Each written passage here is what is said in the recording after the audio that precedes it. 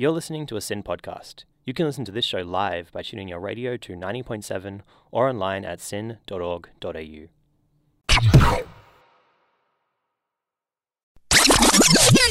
Due to some confusing, boring legal stuff, SYN can't podcast any of the knee-slapping tracks that are played on air. To dance along with us in the studio, you'll need to listen live. Tune your radio dial to 90.7 or stream it online at syn.org.au. Kids should go to school. That's what we're committed to. I haven't flip-flopped. I said no originally, then I said yes, then I have said no, and I've stuck to it. I didn't need to do this. I've already done a lot of wall for the election. The English fought a civil war over this matter. Don't deal with the nuance of the Canberra bubble. I don't know what to do with it. We have so much money. What we want is more learning in schools and less activism in schools. Issues that perhaps may be controversial today, but 30 years from now, your children, your grandchildren are going to be thankful that you stood up for what was right. Represent. Represent. Represent. You're listening to Represent. We at Represent would like to acknowledge and pay our respects to the traditional owners of the lands of which SYN operates, the Wurundjeri people of the Kulin Nation. SYN Media respectfully acknowledges their ancestors, elders in past and present and emerging.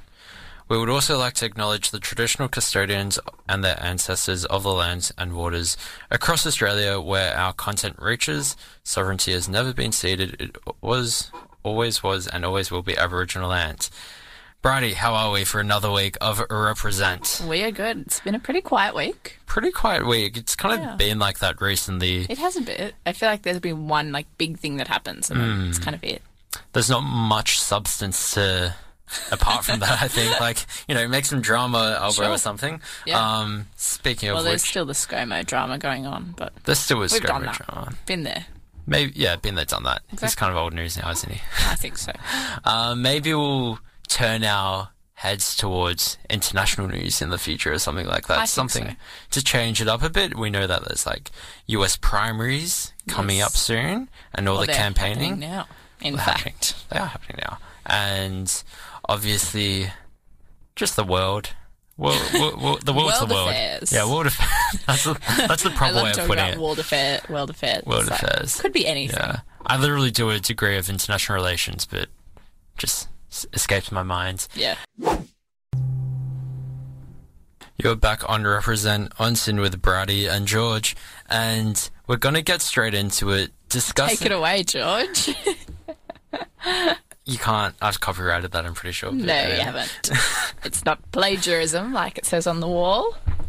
Oh yeah, we've got some new media law and ethics, so everyone at ACME can chill about our non-breaches or Mimi's blatant defamation that she brings out to every week. Mine's all about defamation today, okay, so it's very topical. Very good. We're all on top of it. But we'll start it off with one of the biggest stories in the week. One part of the bigger, I guess, news story elements of this week was robo-debt and how it will be a Royal Commission will go into the scheme. I'll give a bit of an overview for those who aren't entirely aware of what robo-debt was. To preface it, it was a scheme that basically was an automated method of debt assessment, recovery employed by Services Australia as part of its Centrelink payment compliance program. It started in 2016.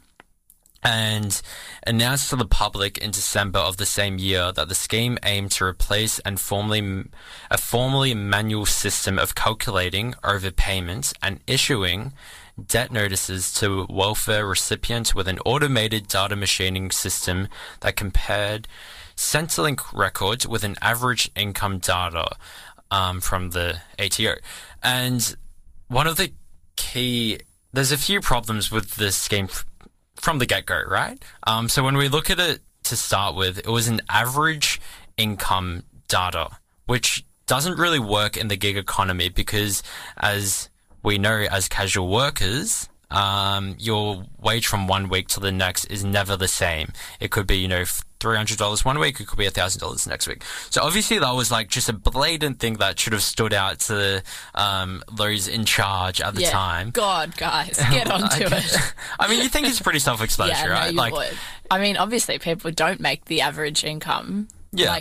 It changes, and the workforce is so casualized. Exactly. And bearing that in mind, not only did they just bring in this average income, but they stopped, because they went to the automated system, they stopped referencing or cross-examining is the right word. Cross-referencing is completely different. Cross-examining how this debt should be collated and what amounts people owe. Now, that is one thing, but then to top that all off, they put the responsibility of the overpayments of dispute on the people who had to pay the debts back. So generally speaking, this targeted lower income people because obviously they were on Centrelink, and or people were switching in between from the lower class to the middle class. So there's been arguments saying that it reduced class mobility as well. And basically, if you weren't fully aware of how much you earned on this date, if you didn't have the right paperwork, the right receipts, then you were in a bit of strife and you weren't able to contest it, or you wouldn't have even known that you were actually supposed to be paying more. You might have thought it was just a mistaken tax or something rather like that. So, after this was used, it's claimed that it unlawfully claims about $2 billion in payment from 433,000 people over that period of time, which, especially when you're, as I said before, lower income, that's quite an amount to target, especially on the most marginalised people of society. Wouldn't you agree, Bridie? I would absolutely agree. So that's so much money. It's so much money, and that's led to the social service minister Amanda Rushworth, who said that why were there never these questions asked to begin with? We know that is, and I'm quoting here, we know that is late. As back as 2016, there were members of public flagging concerns that these debts weren't right. And there were unions such as the Unemployed Workers Union who were a big part in kind of advocating to how wrong the robo-debt scheme was. And to top that off, she said that these were real flags the government should have listened to. So Scott Morrison, who was the social services minister, held the turntables when the scheme was established, has said the problem was dealt with by his government and it was scrapped in 2020. So what we're saying is there was 4 years of unregulation of this, but 4 years later, when $2 billion were lost, then, he really thought that we take action. Now it's all good. 4 years, that didn't matter. And even bearing in mind, so there are going to be compensation for the people who were affected by this. But before I get into the statistics of that, it's the government who's paying for it, right? So where's that money coming from? From the taxpayer. And who's paying taxes? These same people are paying for the taxes on things that they should be getting back in the first place. Yes. And when you consider that, to start, these taxes could have gone towards, improving the minimum wage or raising the Centrelink. Raising Centrelink payments, or even just improving JobSeeker, things like that. So they've been, on one hand, they've been screwed over a little bit from robo-debt. Paying and then for your own paying for your own compensation. It does not make sense at all, does it? And then on the other hand, you're essentially, you're not getting any improvements to your livelihood that you might be getting if this was put in the correct way. So after that, we know that there's been about $112 million in compensation to around 400,000 people so far. But that's suspected to reach at the very minimum $751 million in unlawfully collected debts. This is all according to the ABC as well. So bearing all this in mind, a Royal Commission has been announced by Prime Minister Anthony Albanese. There's been 4 aspects that the Royal Commission will go over. Firstly, it will go over the establishment and design of the implementation of the scheme, who was responsible for it, why they considered robo-debt necessary, and any concerns regarding the legality and fairness. Secondly, the handling just a general overview of the handling of the scheme. Thirdly, it'll go over the outcomes of the scheme, including the harm to vulnerable individuals and the total financial costs to the government. Fourthly, measures needed to prevent similar failures in public administration in the future. So, hopefully, all this bearing in mind will kind of prevent anything like this happening in the future. But, I mean, that's, I guess, wishful thinking. It is a bit. I guess optimism, some may say. It's optimistic, some may say. But, Bridie, I will throw it to you now. Oh, okay. I will ask, do you think that, generally speaking, there's been enough level of accountability by the former government in how they've how this has all gone about, or is this just an overdue kind of timing of No, I definitely Commission? don't think there's been enough kind of accountability. There's not really been any responsibility taken. I just did the maths, and it's like $4,000 per person if you say it's $2 billion in payments from 433,000 people. $4,000 a person for someone who's receiving unemployment benefits, that's a lot of money. It's a lot of money, yeah, exactly. So, they've literally taken this money from people against the law, and then they haven't done anything to be I'm sorry. There's not, as far as I know, there hasn't even been an apology. They've been found liable in a lawsuit, in a class action, which I believe was the biggest class action ever in Australia. Was that the 400,000 people one? Potentially. I think so. I think so. So, yeah, they just even though they've been found liable, I feel like no one that was in the cabinet or even in the government really has been this is our bad. We mucked up. Yeah. To put it diplomatically. Yeah. Yeah, exactly. There's got to be a level of accountability to that. And even bearing that in mind, even now, Scott Morrison is saying, oh, we did deal with it. Yeah, he's still saying that we fixed it. But if we're still talking about it now, I don't think that he's fixed it. Yeah, exactly. And that, right? And then the sheer audacity of just looking at this objectively, the opposition leader Peter Dutton is still questioning the legitimacy of this Royal Commission. Isn't it pretty obvious to everyone that there should be a Royal Commission into something like this? That's really screwed over so many people, and the most marginalised people as well, the people that the government should be taking care of, the most out of anyone, to be pragmatic. So yeah, it's really interesting, and we'll see what comes out of the Royal Commission. Hopefully there'll be a lesson learned for future governments, and you would hope so. That's the point of Royal Commissions. They're super expensive to run. Yeah. They take a long time. They do. I think it was about 2023 or... Yeah, I think early 2023. 2023 when we'll actually see the results of this bit. Yeah, it's really an interesting saga that will continue to run the headlines for the next few weeks. Back on Represent with Bridie and George. Go for it, Bridie. Oh, you I've done you. All right, let's talk about Lachlan Murdoch of Rupert Murdoch fame versus Crikey. So Crikey is an independent news outlet that's it's actually been around since 2000, I read, which is a long time, but it's sort of risen to prominence a bit more in the Twitter era.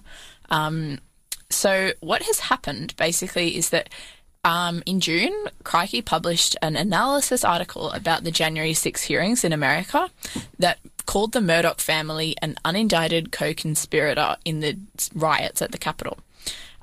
So specifically what it said, and so Bernard Keane, who's the political editor at Crikey and was previously their Canberra Press Gallery correspondent, he argued that the Murdoch media continues to, quote, peddle the lie of the stolen election and play down the insurrection Trump created. And he said that the former US President, Richard Nixon, was infamously the unindicted co-conspirator in the Watergate scandal. And he drew an analogy that, quote, the Murdochs and their slew of poisonous Fox News commentators are the unindicted co-conspirators. So pretty inflammatory language, shall we say. So early on, Lachlan Murdoch complained to Crikey, and they took the article and the related Facebook post and the tweet down, but they weren't able to reach an agreement in the couple of months that have, passed since this, and so they've put it back up live, as well as Yeah, as the tweet and the Facebook post.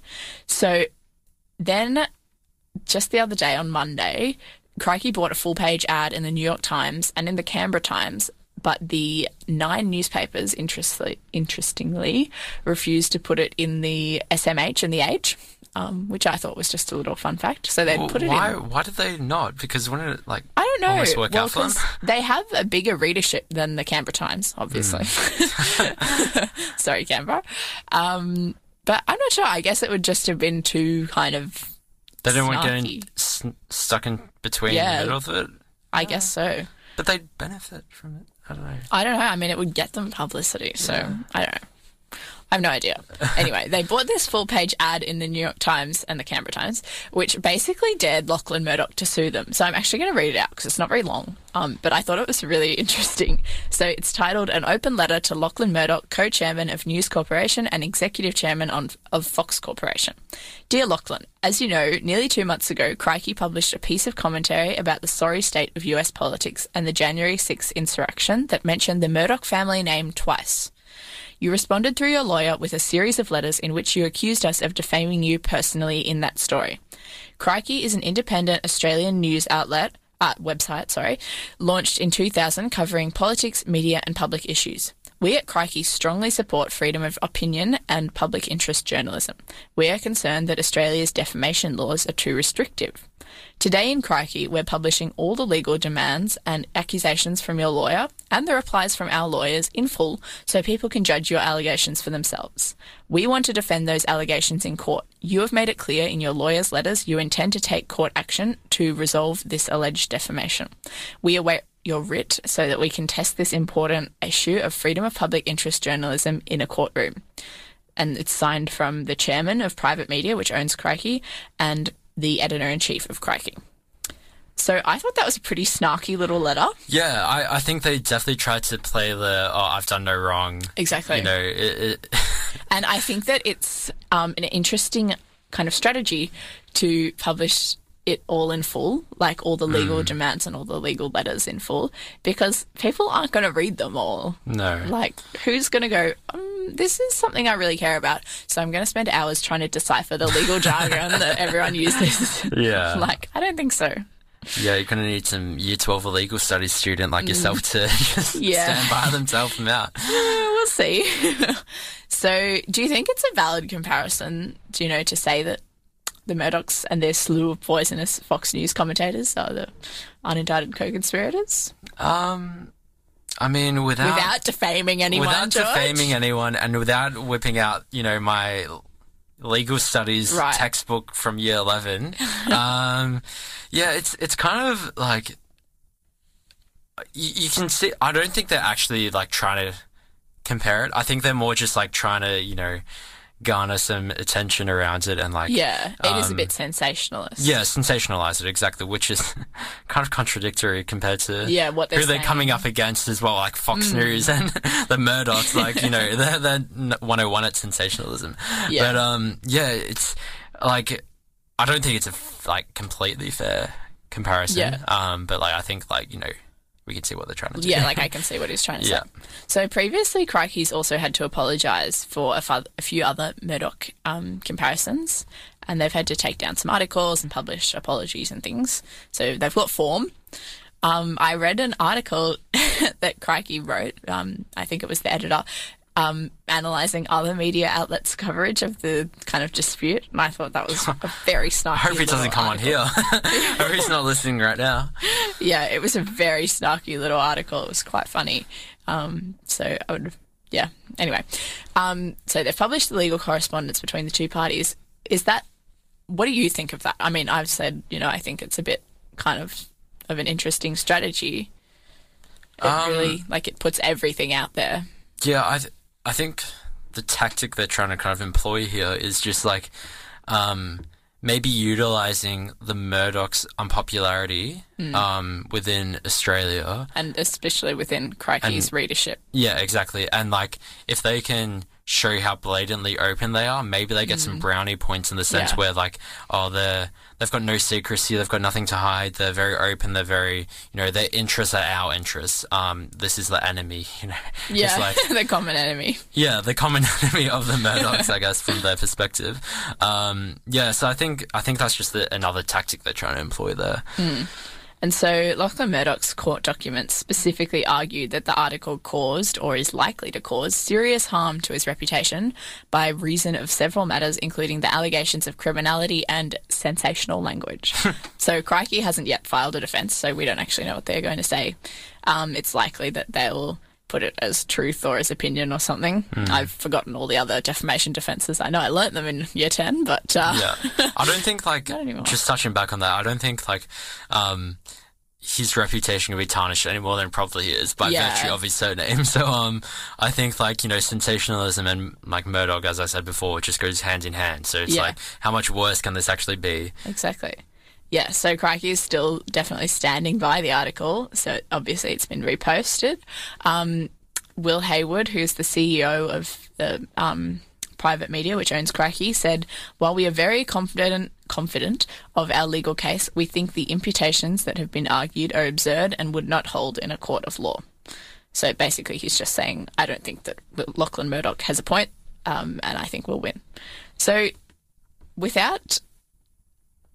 while recognising that neither of us are defamation experts by any stretch of the imagination, do you think our defamation laws are too restrictive? Like, should he be able to sue for something like this being said about him? Yeah, it's a good question because, like, defamation is such an integral part of media. Like, as a uni student and future uni student itself, defamation is, it's almost like the crux of journalism, media law, and ethics. Like, it is very restrictive in what you can say, and I guess the more responsibility and the bigger readership you have, the more that's highlighted within the public, like defamation laws, and how careful you have to be. But at the same time, you can almost be objectively defaming people to the point where it doesn't be seen as defamatory. Not everything is defamation. Like, there's still a bit of grey area within that. So I personally think it is a bit much because, even like right now as we speak, we can't say certain things regardless of how much we back it up with evidence. I think that's Mimi's, that's her specialty over there. So I think it's a little bit harsh, but at the same time, we can see why defamation laws are put in place because you don't want to just, put immediate scrutiny on someone based off no evidence or no backing. I guess I don't think it will change because I think because they changed quite recently as well. And so this is kind of being seen as a bit of a test case to see like how far the new amendments go, which I don't know that much about, to be very honest with you. I mean, I was just sort of thinking, like, we say, like, it is very strict and it is kind of annoying that we have to watch so carefully what we say in the media and online and everything because we can be sued for defamation. But there's also a degree of, like, look at America where there's not so many defamation suits, but their media is so sensationalist, for lack of a better word. There's Fox News who are just saying whatever they want, basically. They're just making it up and broadcasting it. And they're not, well, they are getting sued, but, like, not successfully. It's interesting because, like, the way they look at news, I guess, in America is completely different to how they in Australia, because I guess a lot of that probably pins down to, defamation. Just like, because, you can't have blatant left-wing and right-wing news channels within Australia, whereas, that's really obvious in America, like, CNN on one side, Fox News on the other. It really does play down a lot more than I, like, just thought. Just like, it really is integral to how, like, the media landscape works in certain countries, including America. But I don't know if that's beneficial or not, because maybe it can definitely... It's almost like how independent media, where there's little regulation, it leads to people just, obtaining the views of the host of the show. Like, editorializing. Yeah, exactly. So yeah, like from that point, there should be maybe a level within television or major newspapers where they've got to be more susceptible to these defamation laws as in comparison to like independent media. Yeah. And so probably my last question, do you think this is just like a rich family trying to exercise its power over the media, given that it's already so powerful? You know, the Murdochs are the most powerful media family in the world. Yeah. Or do you think that he has a legitimate complaint? No, I think like there's a legitimacy to it. Yeah. I don't think like, I think everyone's...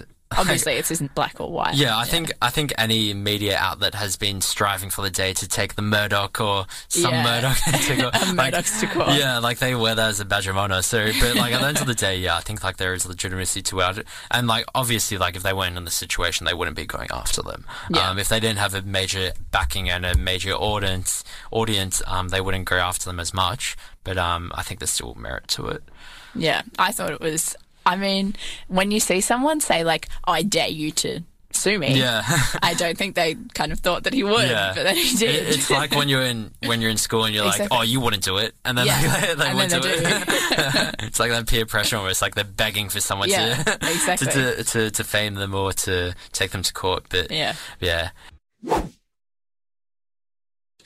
Back on Represent on SYN with Brady and George. Yeah. And we're at the end of the show because it was a pretty quiet week in Australian politics. And in the studio without Mimi. And in RMIT. I feel like it's really dead right now. I think... It is a bit. And even at my uni at Deakin as well, it's really quiet recently. Maybe people are just disillusioned with the education system. Yeah, maybe they're so caught up with Lachlan Murdoch's tactics, they're scared of anything they say. It's like the secret police are coming around. No, but it is another week, and as per every week, we remember to stay political. We hope you enjoyed your listen this week. You can catch us on Omni, on Apple Podcasts, on Spotify, basically anywhere you get your podcasts. Remember to listen in next week, and coming up next, I believe Amplify's on, so stay tuned for the drive home. See you guys. You're listening to Represent on SYN. You've been listening to a SYN Media podcast, where young people run the show.